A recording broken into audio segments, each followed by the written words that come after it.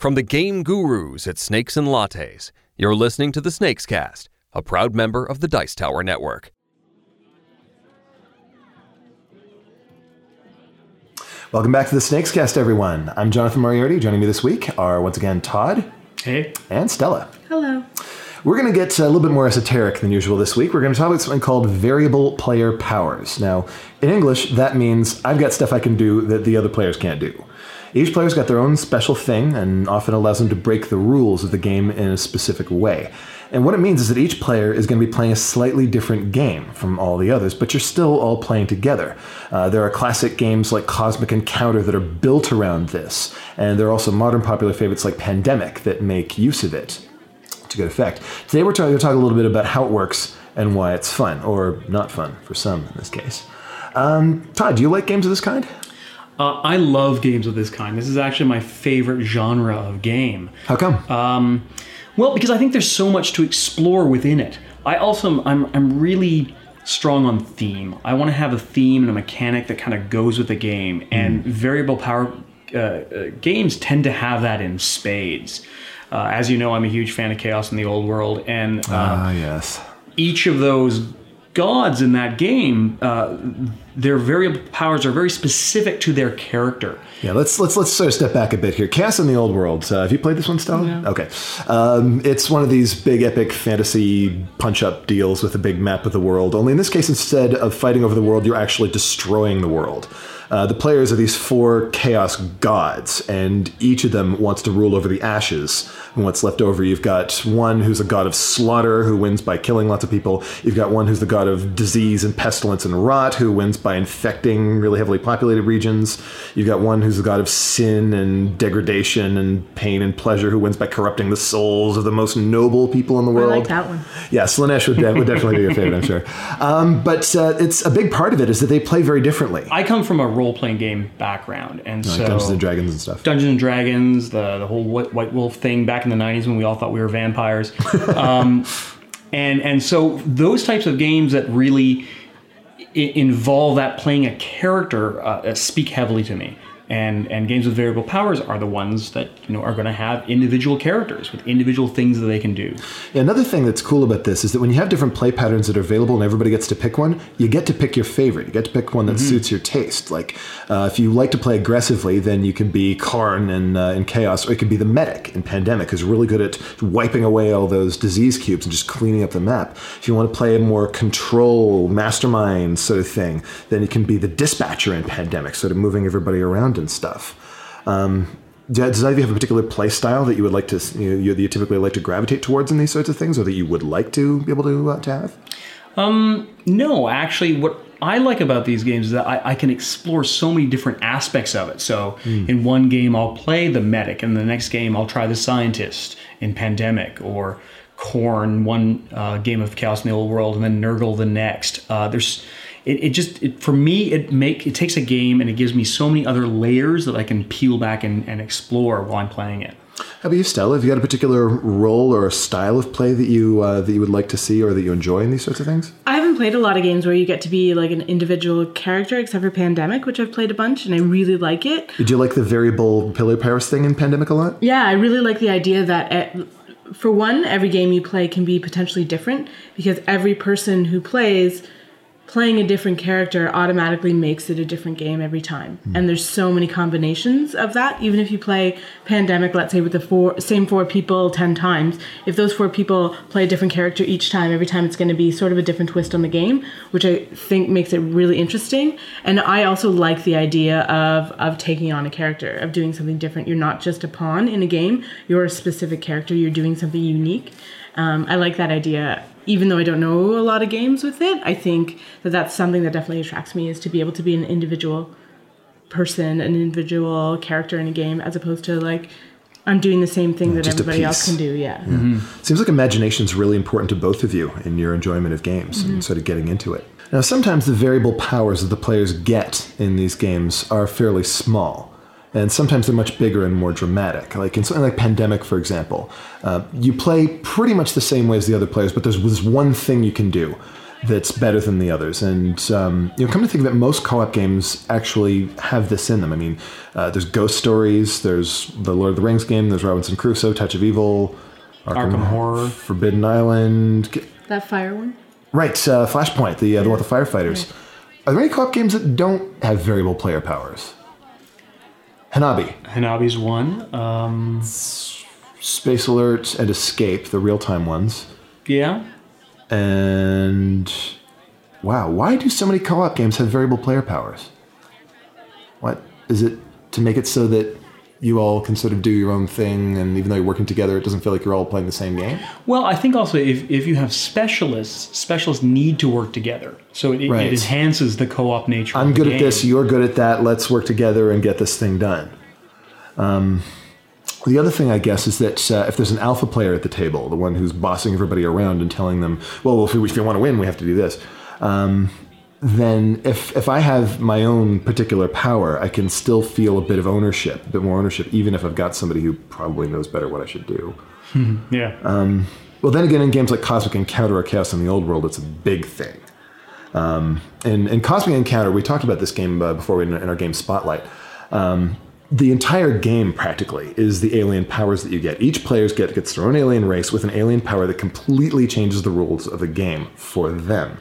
And there's like 50 of them in the box, so it's going to be different every time you play, and hugely so. The game's going to feel different. This game's going to be heavy on negotiation, or it's going to be heavy on attacking, or something like this. What do you think, guys? Would you rather your variable player power be something that's really big and dramatic that totally makes it so that you're hardly even playing the same game as the other players, or would you rather it be something more subtle where it's like, I'm playing the same thing, but I'm a bit better at this or that or the other thing? I like the bigger variety. Says the Chaos in the Old World fan, obviously. In that game, you get your own armies, you get your own little deck of spell cards, you get your own victory condition. It's huge. Yeah, I just like I said before, I like games that are going to offer me a lot of stuff, so I'm going to want to keep coming back to it to try different aspects of it. So the idea of having 50 different races in Cosmic Encounter really entices me to play that game. How about you, Stella? I guess it depends. Like I've never played Cosmic Encounter, so I don't know how complex it is to learn what you're doing with these 50 different races. Sometimes I don't want to sit down to a game and have to learn it for 40 minutes before I play and figure out, okay, so I'm this alien race. What can I do? What do I need to do now? What's the game? Could definitely be a factor in Chaos in the Old World. Cosmic, I think you might find is a bit more accessible though. Okay. Because the rules are actually really simple. It's just the alien powers that complicate things. And most of the interest in the game actually comes from that. Yeah, like I feel like if you know Pandemic, you can sit down and play any of the characters without relearning the game. So, but I have concern over like having to basically relearn a game based on your power or your character, because to me that would be slightly frustrating. That can definitely be an issue in Chaos. Yeah. It's true. I mean, playing... But at the same time, though, in a game like Chaos or Arkham Horror, Eldritch Horror, you're still doing the same general thing. It's just your approach is different. So if I'm playing Khorne in Chaos, I'm going to kill a lot of guys. Whereas if I'm playing Nurgle, I want to get a lot of my guys on the ground to put down plague markers. I'm still going towards the same type of victory, but it's just slightly different.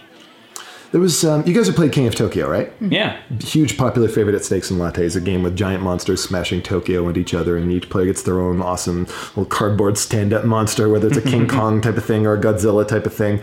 And people look at those, and I think they often expect them to have variable powers. Do you guys sort of get that impression when you saw King of Tokyo? Oh, yeah, and that's actually one of the reasons why I wasn't dying to pick it up for my collection right away. It's like, oh, well, they're all the same.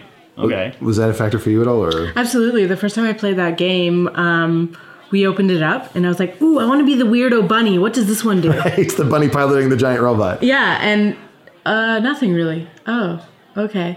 Sometimes that's disappointing, like because I do like individual powers and an individual character as a game player. And so if I pick something up that looks that unique, I want the bunny to be able to drop massive Easter eggs or something, I don't know, on the town or whatever. Those pieces had so much color and character to them.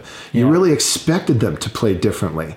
And actually, interesting story. The expansion set, the first expansion set for King of Tokyo called Power Up, introduced variable player powers, but it was a nightmare for Richard Garfield to create that.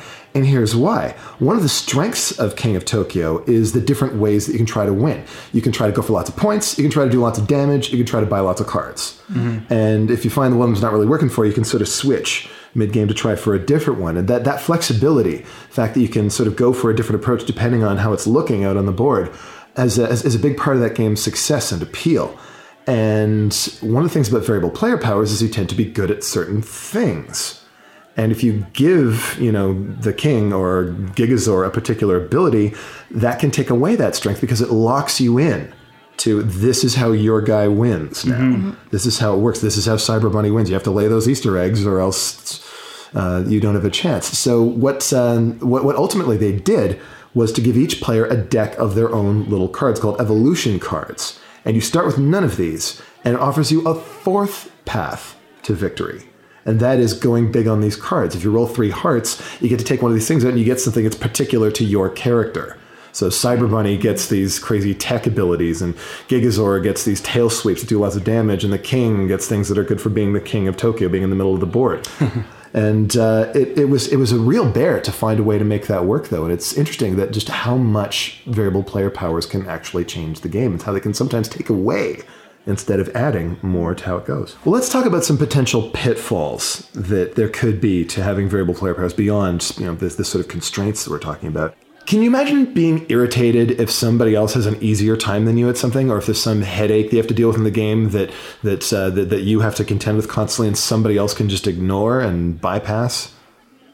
Is that ever something that would get to you? Yeah, I can see that. If the game is built with powers that are not quite balanced. Ah, yes. Or not balanced. Cosmic Encounter says hi, Todd. One thing we didn't mention, Stellis, in Cosmic Encounter, the various different alien races are notoriously unbalanced. Some of them are way more powerful than others, and this is deliberate. If somebody shows up playing a more powerful alien, you're supposed to gang up on them.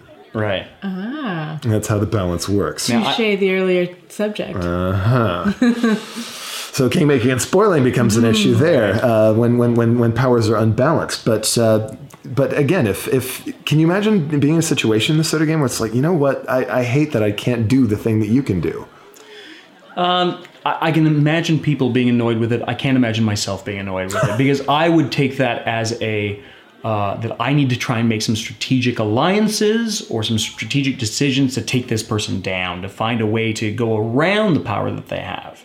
So for me, that makes the game more interesting. Would it get old for you? It's not so much getting old for me. It's I think that's the game. Play the game. For me, the thing that happens the most when I play these games with individual powers is me or somebody else forgets their individual power. Ah, yes. And they don't use it. And then their turn passes, and then they forgot to do something. And you're like, I forgot that I could walk through walls or whatever it may be. And you miss that thing that you could have done. That happens to me all the time. That's another case for the big dramatic powers and abilities.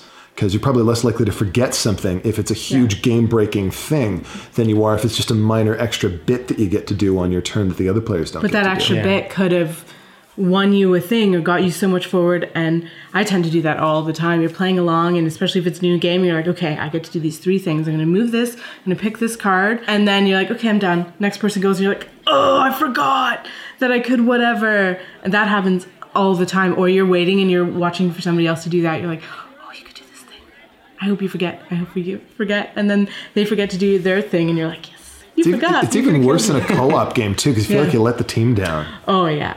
But then if it's a co-op game, hopefully one of the people at the table remember to remind that person. It's true. You got more eyes on it. Yeah. The original game guru at Snakes and Lattes, Sarah Vanderwall, who has since moved on to greener pastures, we still miss her.